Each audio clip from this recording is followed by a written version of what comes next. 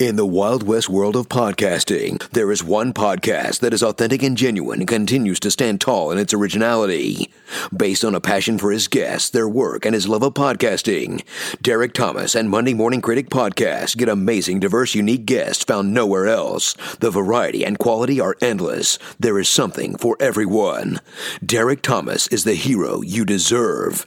He's a silent guardian, a watchful protector. Welcome to Monday Morning Critic Podcast. Here is Derek Thomas.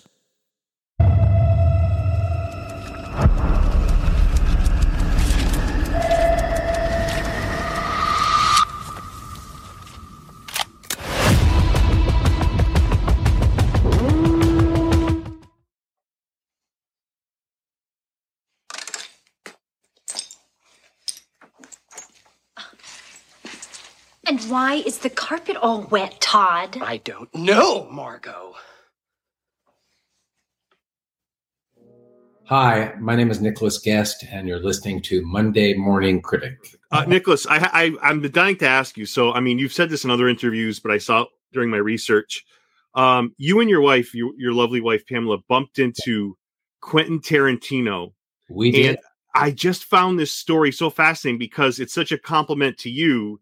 And it encapsulates what Quentin Tarantino is, the fan he is. Like he might know more about movies than anybody. I agree.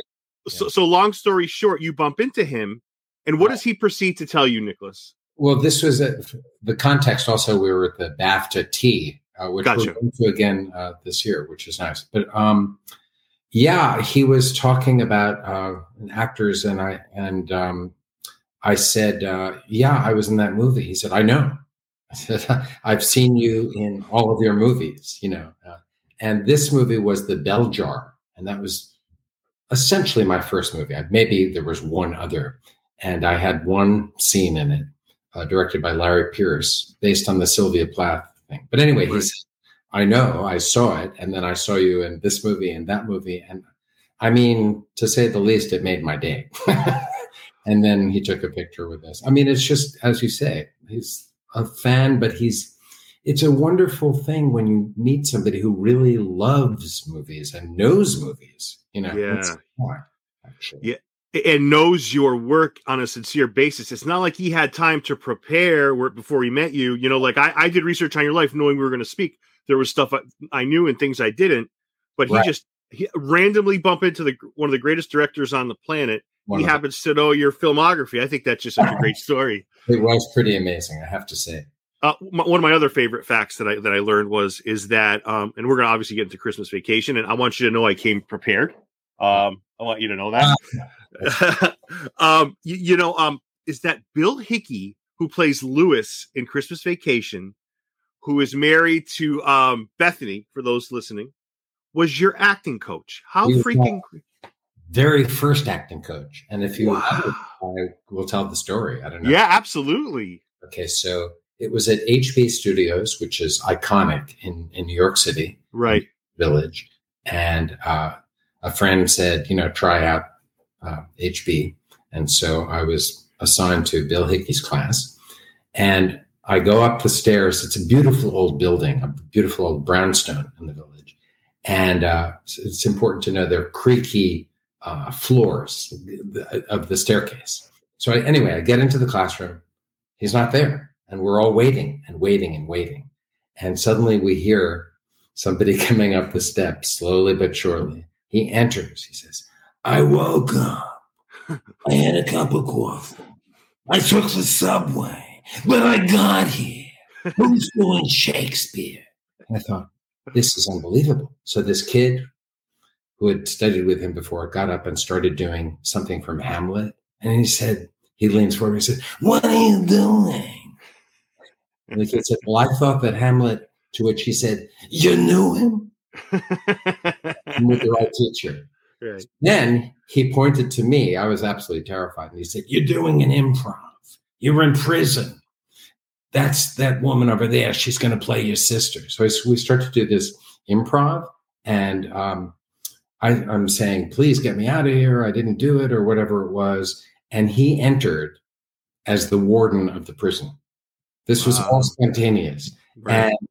And I said, all right, I'll calm down. And then he said, I threw you a curveball, but you caught it. Ibsen. It was total bliss because it was also this evokes a whole other time. Right. You know? Right. I mean, it doesn't exist anymore. And he was doing 1 million plays at that time. You know, I saw him play in Joan of Arc, played the Dauphin, you know, just incredible.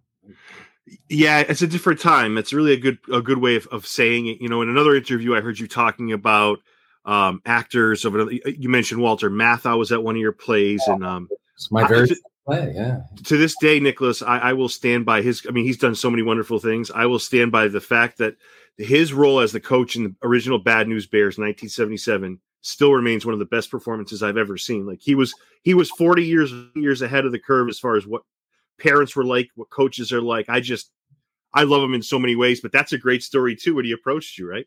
Well, the thing is, yeah, he saw me in this play, and I had the honor, my God, of working with one of the greatest actresses of all time, Maureen Stapleton. This was my first play. I was directed by Anthony Perkins too. It was just an wow experience. But anyway, he came, and actually I had dinner with him because he was a very close friend of Maureen's. And he said, what were you doing with your foot during the performance? I had 2 scenes. I said, what do you mean? And he stood up and he showed me how he was illustrating how my foot was like kind of leaning over. I wasn't really planted on the stage. Because I was nervous. So he said, well, straighten out your foot. You have to be, you know. He started to instruct me. And that was one of the first performances also. And this is Walter Matthau, right? Yeah. And then people like Alan Arkin, all kinds of people came who became a sort of mentor to me. And instructing out of total kindness and wisdom, you know. He was Walter Matthau is really, people don't even know how versatile he was too. Right. Obviously, he was a big guy and he had that voice, but he could go in and out of many different kinds of characters. Yeah. Nicholas, is it hard as an actor to develop, learn the craft, understand the craft, and not get starstruck? Because I mean, I don't know. I mean, I feel like you were at a time of your life where you have these legends. I am always starstruck because I'm in awe of these people, you know, and will be forever, and know that the whole journey of it sounds a little pretentious, but it's just ongoing of like what we can learn. I got to work, for example, with John Gielgud on a movie, right? One of the greats, and he said it took him many years to be able to walk across the stage and sit down and not be acting. I mean, and I got to see him. This was in the 70s on stage, and it was the same thing with Walter Matthau. They were effortless. And actually, I watched an interview. It might have been Jimmy Cagney's last interview once, and he was asked about by the director. But anyway, this director was interviewing him, said, "What do you think is the most important thing for an actor?" To which he said, "No strain." I mean, and Jimmy Cagney, another hero. I mean, icon. Yeah, you don't see it happening even. I mean, it's just so smooth, so organic. Another overused word, but it was true. You know.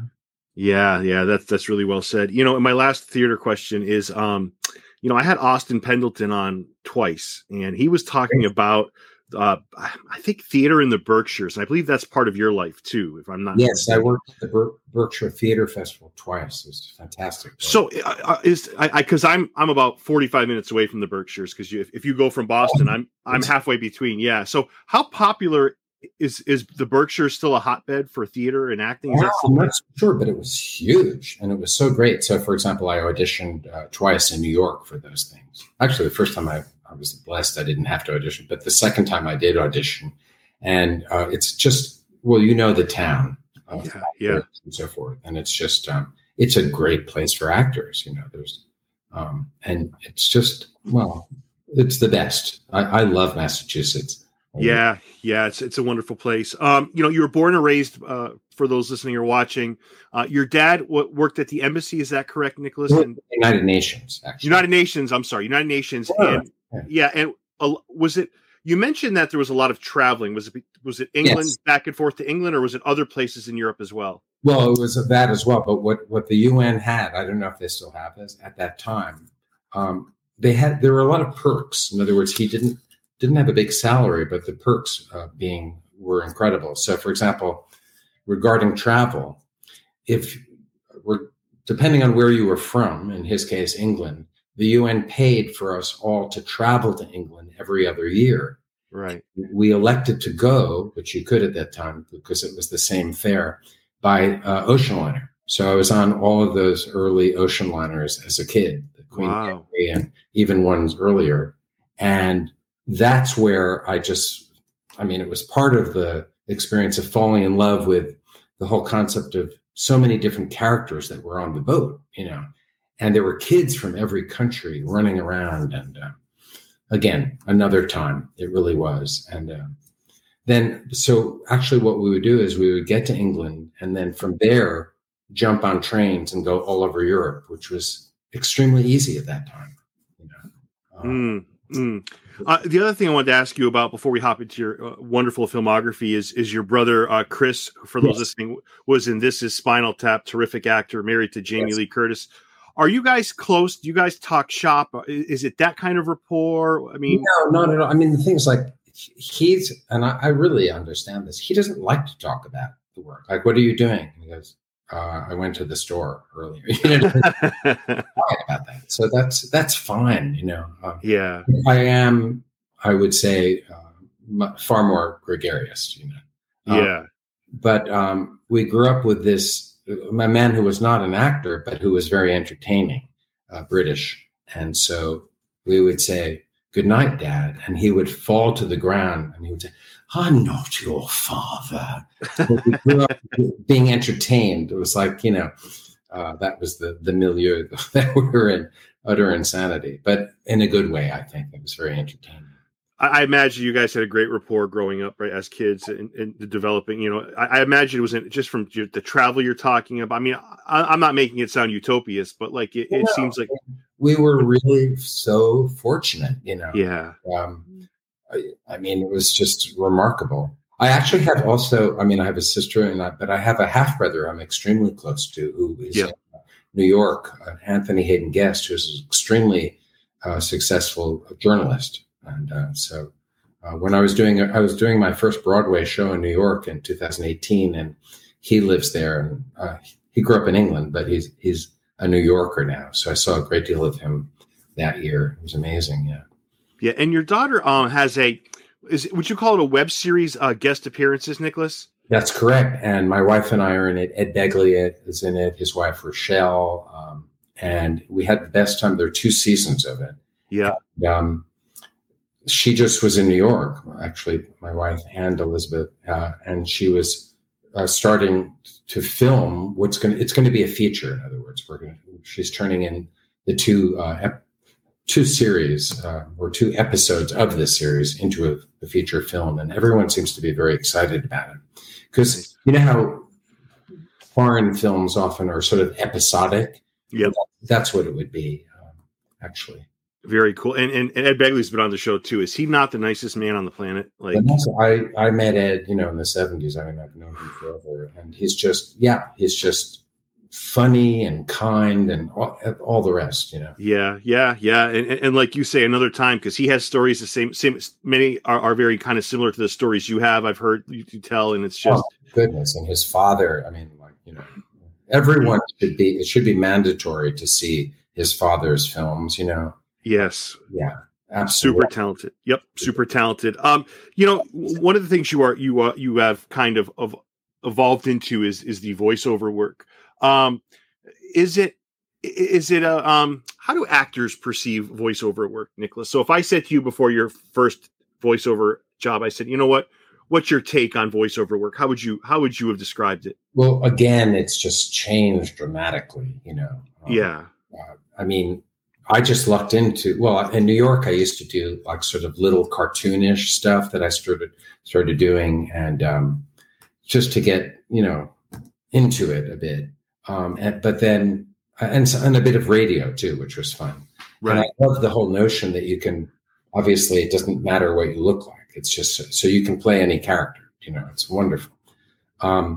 but I came out to LA from New York, and I really lucked out. I started getting introduced to people.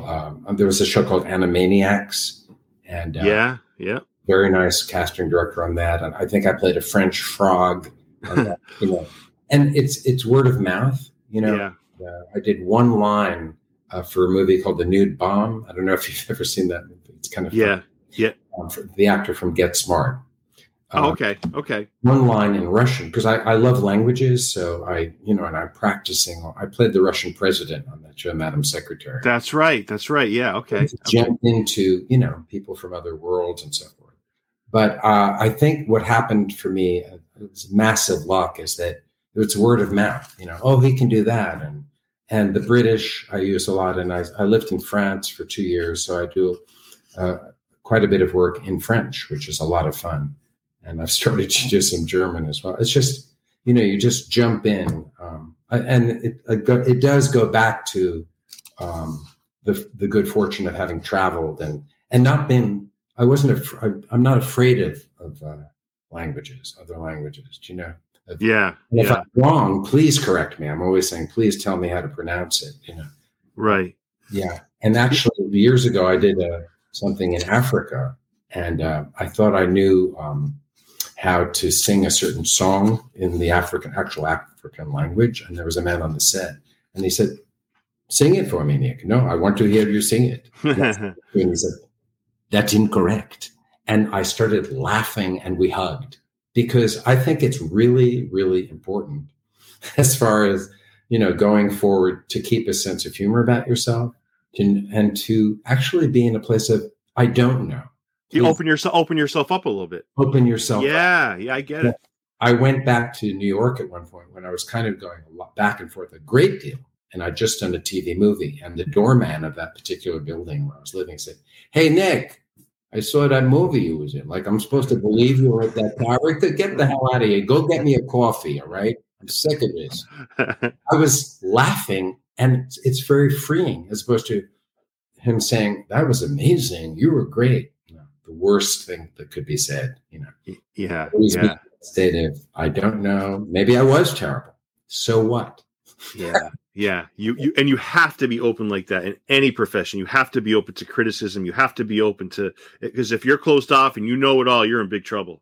Yeah, I was on an animation job once, and there was this man who was trained wherever he was trained. And the director kept saying, "I like what you're doing, but can you do this? Can you do that?"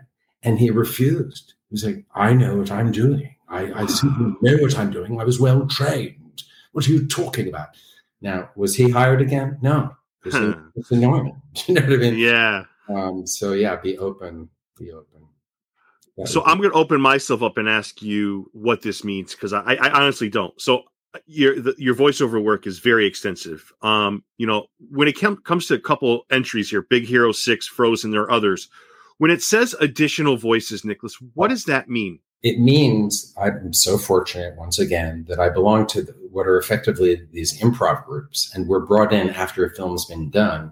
Right. And we all speak different languages and do different characters, and we're there for the day. And so, for example, in the movie Frozen, one of the other actors and myself is a, "Do the British Guards rushing up towards the castle?" And we just do it.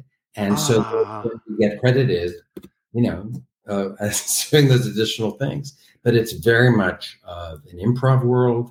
And oh my goodness, when I started doing that, when I first in sort of 1979, people like Robin Williams were coming in and doing a line or two, just fooling around. People that had been in Second City, the Committee, which was from San Francisco, that improv group. And so I got in early to that particular world, and I was just, I keep saying it over and over. It's probably annoying, but I was just very lucky, No, it's not annoying. I mean, but I have to tell you, Big Hero 6, I don't think a movie has made me get that, animated movie has made me get that emotional. That movie is spectacular. It's amazing, isn't it, what it can do? Yeah. It is powerful stuff. Yeah. And for the Sons of Anarchy fans listening, you're also the voice of John Teller, which is huge. I mean, he's a big part of that show. I mean, that whole show revolves around his life and his actions, and his son and what he's done. Talk about, Nicholas, your experiences with Sons of Anarchy and what that was like. Well, the getting of the job is always important. So, for example, I was sitting at Universal with my wife, Pam, and daughter, Elizabeth, and I got this message on my phone that they wanted me to audition. And I said, yeah, I'm going to take care of this later. And they said, no, you're not. You're going to the studio right now to audition. Wow. I would not have gotten it because, as it turns out, I was maybe the first or second person that the producer heard and said, yeah, let's go with that voice.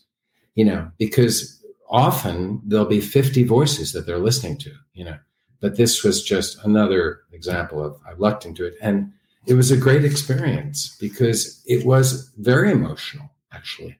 Yeah. I thought it was brilliant. Really the writing and the whole setup, of course, which was Hamlet. Is the process different for voiceover work, animated versus non-animated? Is it the same principle?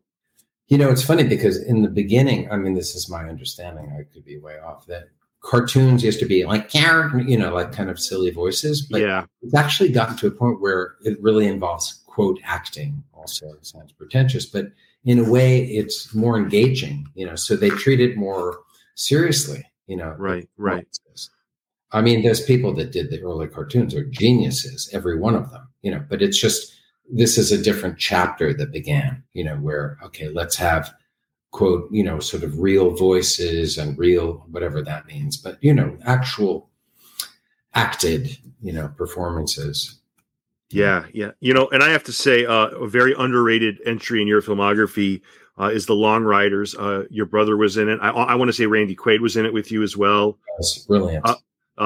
Very, very underrated movie. Sometimes there's movies that get lost, not because they're bad or not. There's so much out there, but this is certainly one that people should unearth and really make an effort to see. It's a really fantastic movie. Oh, thank you for that. No, that was a remarkable experience. And Walter Hill, just brilliant director. Yeah. And, I do want to jump into, speaking of Randy Quaid, I wanted to jump into National Lampoon's Christmas Vacation. It's based off of John Hughes's Christmas 59. Speaking of getting roles, how did you get this one, Nicholas? Well, it's also a fun story. Okay, so I got the usual call from my agent, and I went over to, I think it was Warner Brothers. Jeremiah Chechik was the director. And I started to read a scene, and he said, "You would never say the lines like that." To which I said, "Actually, I would." Lean forward, and he said, "Okay, well, thank you so much." And I left, and I was walking across the Warner Brothers studio, thinking, "Well, that was smart, Nick." Yeah, But the weird thing about all of this whole process is that that's what he was looking for. I didn't know that. He was looking for that arrogant, terrible, Todd Chester.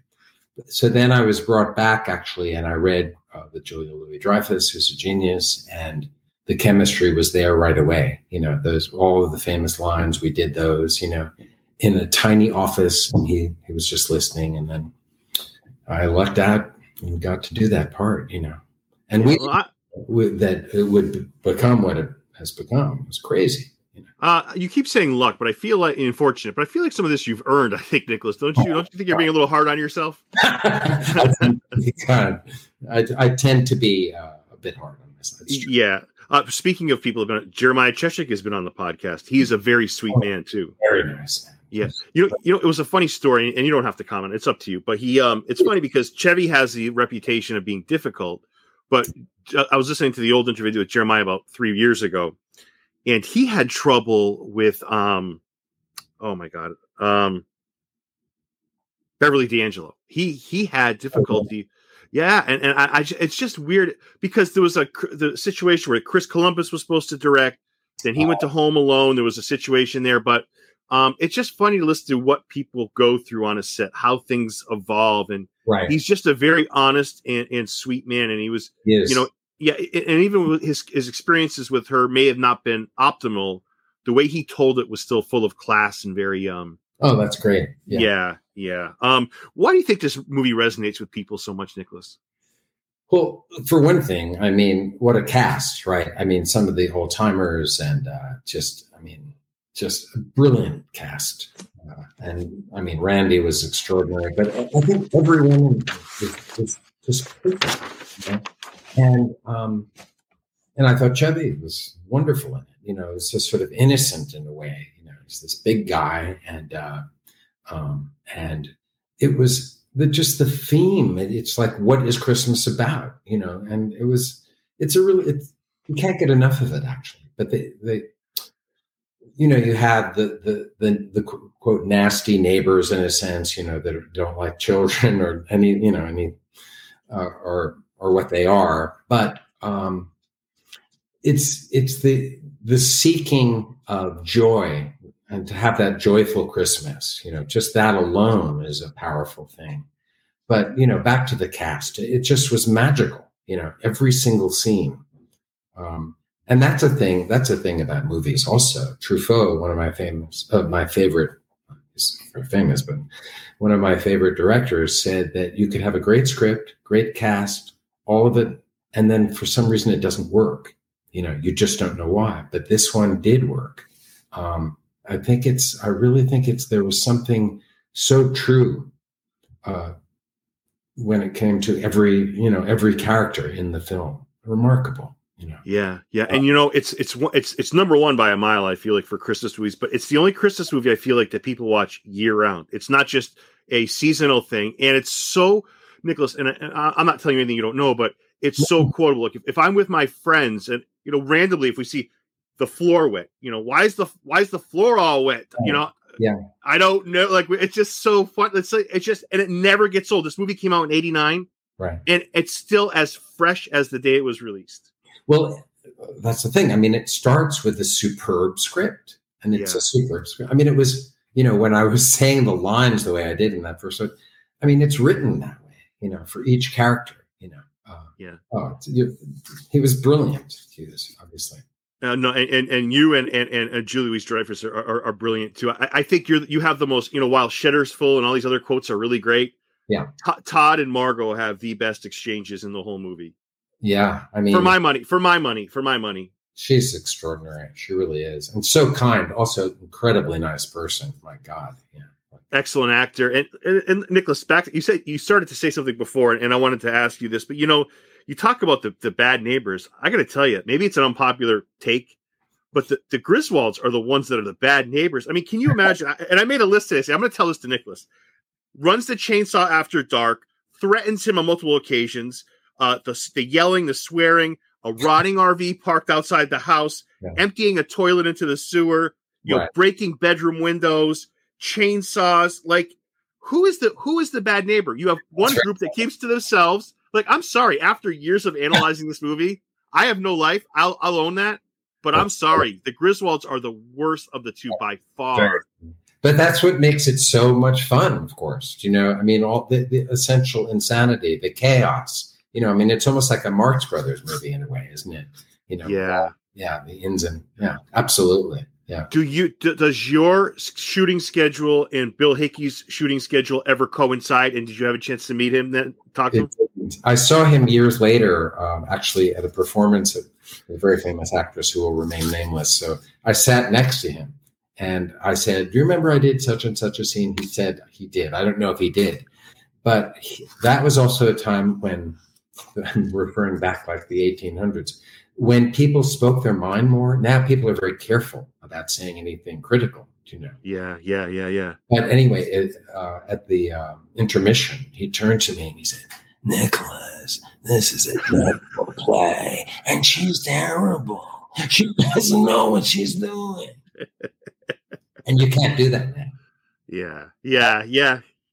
My first in LA was like that. He was honest, and he would be leaving a screening and saying, "Who wrote this piece of garbage?" You know, it's just so refreshing.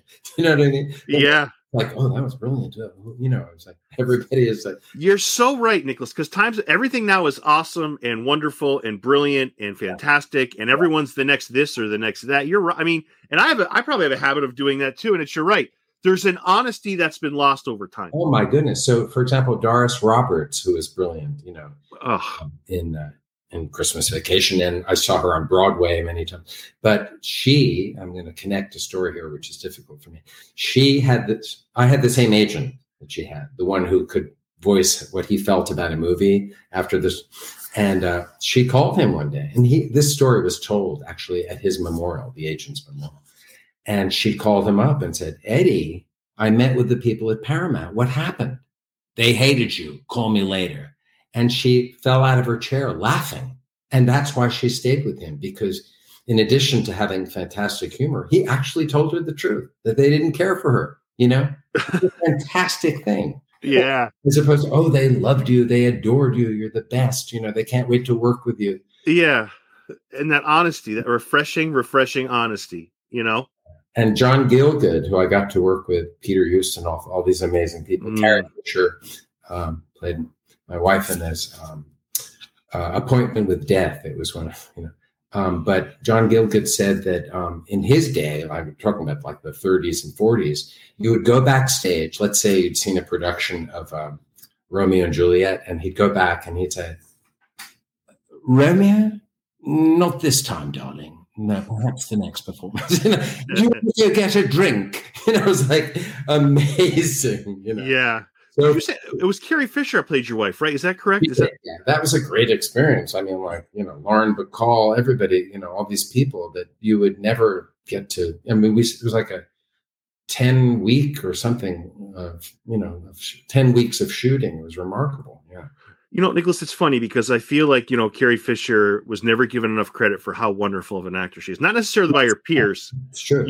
And it's the same thing with the Christmas Vacation cast. So yes, it's got memorable quotes and wonderful, funny, but it's like that cast is an all-star cast. The problem is, I think, not the problem. I think the actors that were in it were towards the end of their career versus in the heart of it, right? Because that is true. And I think those that really don't know understands. I mean, I think when people look back now, it's like, oh my God, this was Hickey's a legendary actor. These are legendary actors. So, and I think that's kind of sneakily what makes that movie in some ways. Yeah, that was true, by the way, also of Trading Places, another,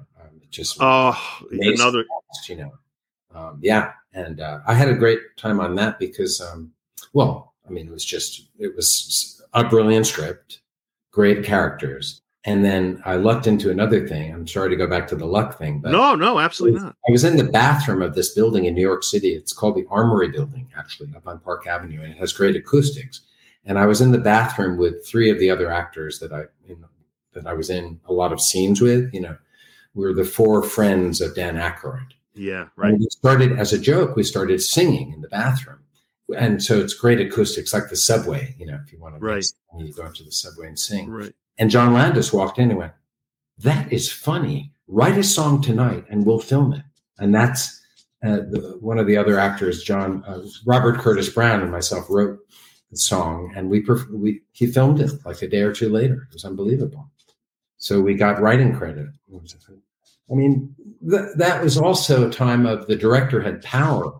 There were people who wanted to come visit that set, and he said, "No, I don't want anyone around. I am directing this. This is my movie."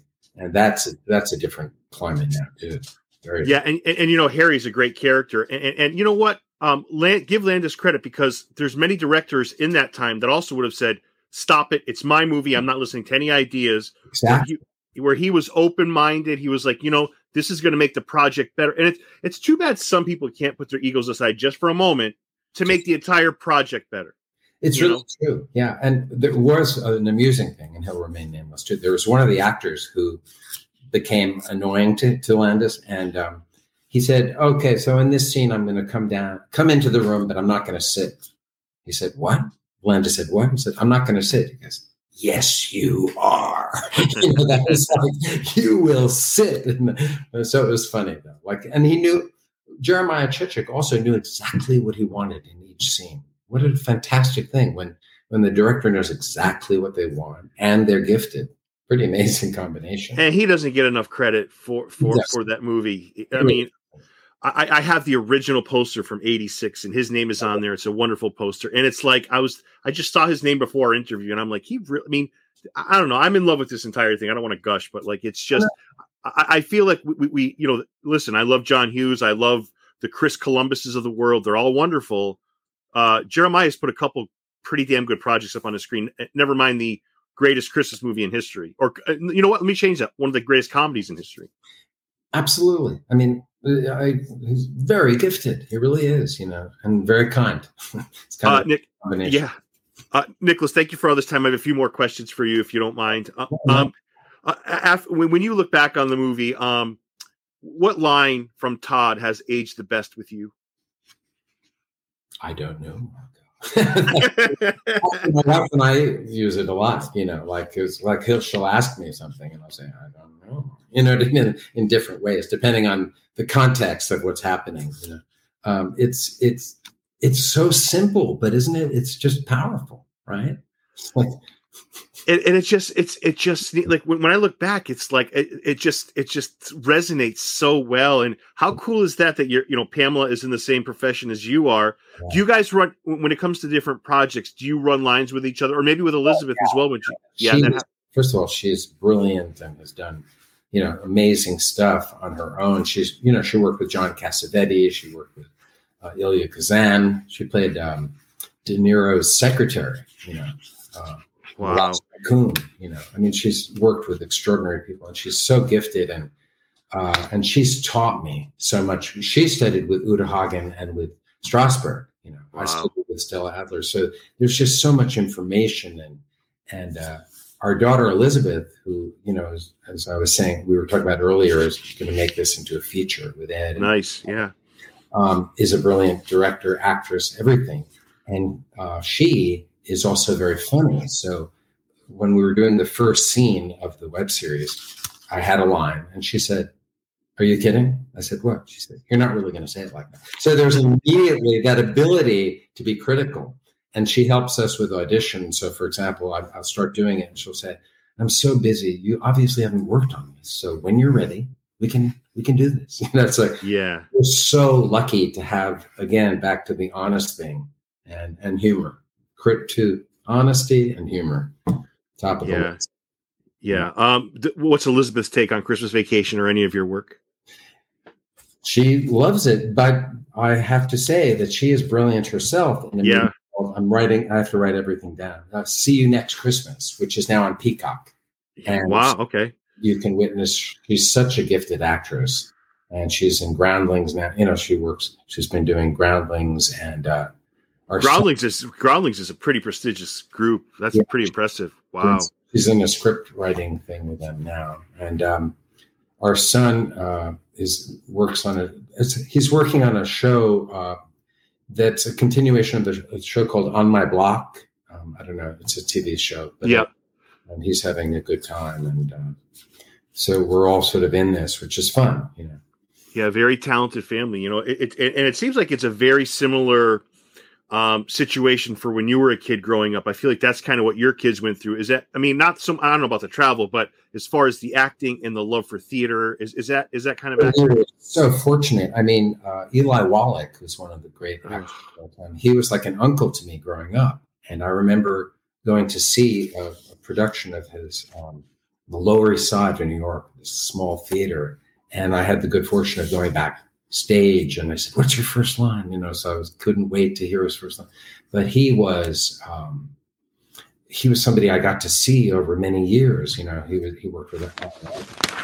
Anyway, it's just, we were immersed in a world of really gifted people. One of the last things I want to ask you was, when you look back at your career, when you look back at Trading Places, and I was thinking about you because they were giving Eddie Murphy an award at the Golden Globes. It was a Lifetime Achievement Award, and your sister-in-law was on stage, and it made me realize a couple of things. One, how brilliant Eddie Murphy. I mean, not that I just came to that conclusion, but how brilliant Eddie Murphy was. But secondly, how really underrated Trading Places is. That was a phenomenal movie. Like again, there's so much that came out of the 80s. You forget sometimes how good some of this stuff is. You do. And again, the script was superb. It really was. And an amazing cast. And the old timers, that was so smart to bring on the old timers, like you can't go wrong, when they're there, and it sets a tone. And yes, one of Eddie Murphy's greatest performances of all time. Yeah. Also, Yeah. I loved him and everything, but 48 Hours he was great in, that Walter Hill did. It's just remarkable. Yeah. When you get a chance, when you're with your wife or by yourself, is there a show that you binge? Is there a movie you've seen recently or an actor that you're fond of? How do you, from a fan's perspective, Nicholas, is there something that you really enjoy that you? Well, this is obscure because it's a quote little movie, but I think it's up for awards and everything. It's an Irish movie. It's actually in Gaelic. And we watched it this morning, called The Quiet Girl. I think it's okay. And we love these movies that are just, actor driven, and it's extraordinary. We also love Olivia Colman. Oh, she's great in The Crown. Oh my God. She's also in this movie that takes place at a movie theater outside of in southern England, and Empire of the Light, it's called. Yeah. It's up for, awards, and we got to meet her, and she is brilliant in the movie.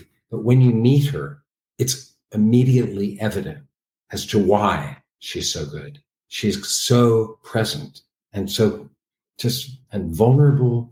And it goes on and on. It's incredible presence, Yeah. And again, unbelievably versatile. So versatile. Yeah. Movie, big time. Yeah. And speaking of an actor's effect, I was looking at your Cameo today, and it's amazing how many people, the videos you recorded are so sweet. And what people kind of like, how grateful they were for you to do that. Like, one of them, you went into full Todd for one of the, like, it was just, they're so sweet. Like, I don't know, to me as an actor, if I was in, you're in an iconic movie, which most actors have a tough time. It's tough to do that. And you're a working actor, which is also impossible. So you've got the best of both worlds. Don't say it was luck, it was skill. Okay. And I'll point to that. Yeah. But like you are in one of the most iconic movies. You have people that remember your roles. I don't know, Nicholas, that's the thing for me. I feel like in life you want to leave an imprint. And I feel like you've done a really good job of that. Oh, that's very nice. Thank you so much. Yeah. Are there any projects that you can comment on? Anything you wanted to say outside of the web series? Anything you wanted to throw out there before I let you go? I'm just so proud. For example, our daughter is also going to be she wrote a one-woman show that she's going to be doing. And my wife and I are briefly in it. So nice. And that's going to be done at a theater out here.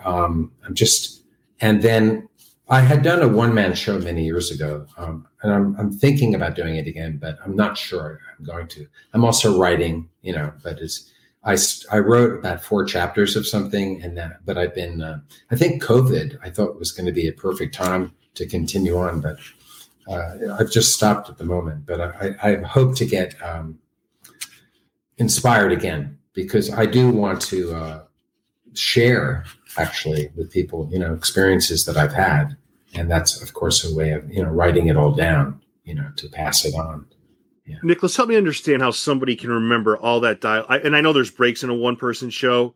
How does somebody remember all that dialogue? Like you said, your daughter's doing it. I mean, I'm always fascinated by one person or one people's shows. I just don't get it. I don't know how people can do all that. And I guess there's sometimes there's breaks, but it's a lot of dialogue. Even if you don't get it word for word, it's a lot. I don't know. See, that's why that's one of the reasons I'm so impressed by actors. Like, I wish I could do that. I can't remember 2 consecutive sentences. I'm not like that. I don't know how actors do it, Nicholas. I don't know how it's done. I mean, obviously the rehearsal, you just rehearse and rehearse, and then I learned early on with people like Stella Adler, you're not, quote, memorizing lines. You sort of inhabit the dialogue. The dialogue becomes part of where you're moving, what you're doing. So, when we were kids, how we'd learn a poem and recite it in class. Like, right. Moved out to the pit. Yeah. That's the opposite. In other words, you have to really go to, what are you saying here? What do you want? And then, incredibly enough, the dialogue starts to fall into place. And it's not as tricky. It's just... Shakespeare is actually the easiest in a way because it's so perfect. It's like how you can learn a song and it sticks more easily than dialogue, just regular dialogue. Right. but it's that thing of where it becomes part of what you're doing. It's not the words particularly. The words would have to be there, of course, but it's. I remember actually, this is an obscure thing, but I was doing a movie once, and I said, I'm really having trouble with this dialogue, and it was a very nice director too. I don't know what to do with this scene. What should I do? He said, thank you for sharing this. We're not going to have you say any of these words. When the other actor comes in and says that, you're going to just look up and go, I don't know. I just don't know. And it was better than the full page of dialogue that I was about to go into. Wow. I mean, amazing. I mean, that's the thing about film. It's really when you're seeing, these images. And by the way, the museum out here now that's open, the Academy Museum is incredible. And you can go and you can see the first movies, which are really just these images, Right. They are. It's images. But anyway, back to your question. So the dialogue, the lines, I think it's important to say, no, I'm not learning lines. I'm becoming this person, and this person speaks this way. It's also, I always enjoy it so much more when there's a dialect involved too, because you can just go to town with it, and then you can also borrow from people you've met. Like, for example, I was once playing a Frenchman, and I offered him some cheese, and he said, Nicolas, this finally is a meaningless cheese. Totally meaningless. So I've used him a lot. Yeah. That's what I've played. You know what I mean? Yeah. Sort of embrace an attitude, and then the lines kind of come out of that. I don't know if that makes sense. It makes a lot of sense. I still couldn't do it if my life depended on it. But like, I get what you're saying, but like, it's an amazing process that you're describing. Like, it's as somebody that loves movies, I can appreciate it. I'll never be able to do it. It's like watching a football game. I could watch Tom Brady throw, but I'm never going to play in the NFL for 20 years. So one thing though, I do notice, obviously in old movies, which we all know, is that the dialogue is so fast, they're moving like that. I am in awe of, Yeah. That's really, Yeah. Tense, yeah. Which is Nicholas, thank you so much for coming on today.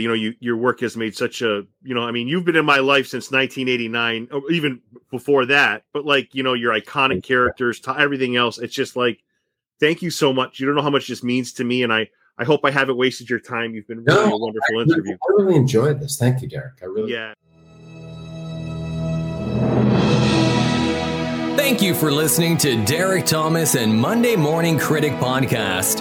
If you enjoyed this episode, you can also connect with Monday Morning Critic on Instagram and Facebook, MDM Critic on Twitter, subscribe on Apple Podcasts or wherever podcasts are found. All episodes available, www.mmcpodcast.com.